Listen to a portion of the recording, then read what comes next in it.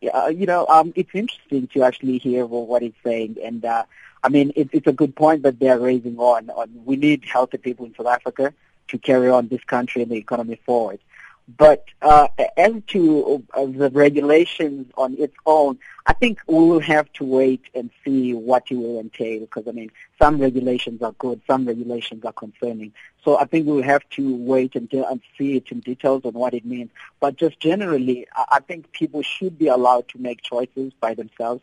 But again, I think the best time is to see what is it that is going to be offered, and then it will be the best time to sort of reflect and give insight on how do we feel about it. But it's quite an interesting one, I should say. Well, it definitely is. You're in the food industry, working for Grain SA as an economist, yes. And today we had the UN's food price index coming out, decreasing by 1%. Wandile, when we spoke to you last week, you were telling us food prices may be going up, inflation looking at around 6.5%. Could this be suggesting that food prices may be coming down? Not really, because you remember, that 1% we're seeing now is a 1% decrease just on the international side of food when you're looking on a month-to-month basis. And the other thing that you can also realize in there is that when we compare what has happened in this month and what has happened in the same month last year, the food prices have actually decreased by 21% in the global space. But unfortunately, in South Africa, our consumers, and we won't be able actually to enjoy these benefits because, of course, of the drought that we spoke about the last time, and also just the currency side, because the weakening of the rand won't really allow us to even enjoy some of the benefits that are coming on in the country. And we're speaking now, if you have to bring maize to South Africa, taking it from outside, you still have to pay more than 3,000 rand, which is above 60% up from what the people were paying last year.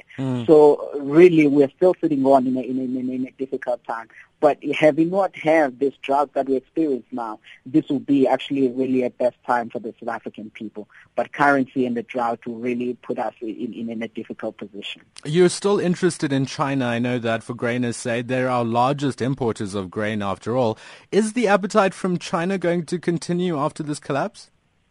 Yes, that what happened in China, actually the reports that we received started from yesterday, it was a bit of a concerning. Just globally, if you reflect on China, specifically let's look at the soybean, you realize that China takes about 60% of the world soybeans. And on the maize as well, they take a lot of that from the global space, around about, they were speaking about 5 million tons this year.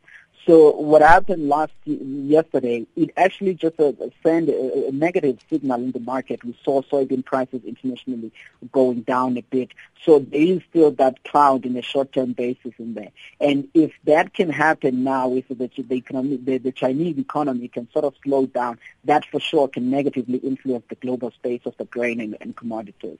And for us in South Africa, remember that last year towards the end, there was a maize trade agreement that was signed on with China, South Africa interested on sending on some maize in China when we have surpluses.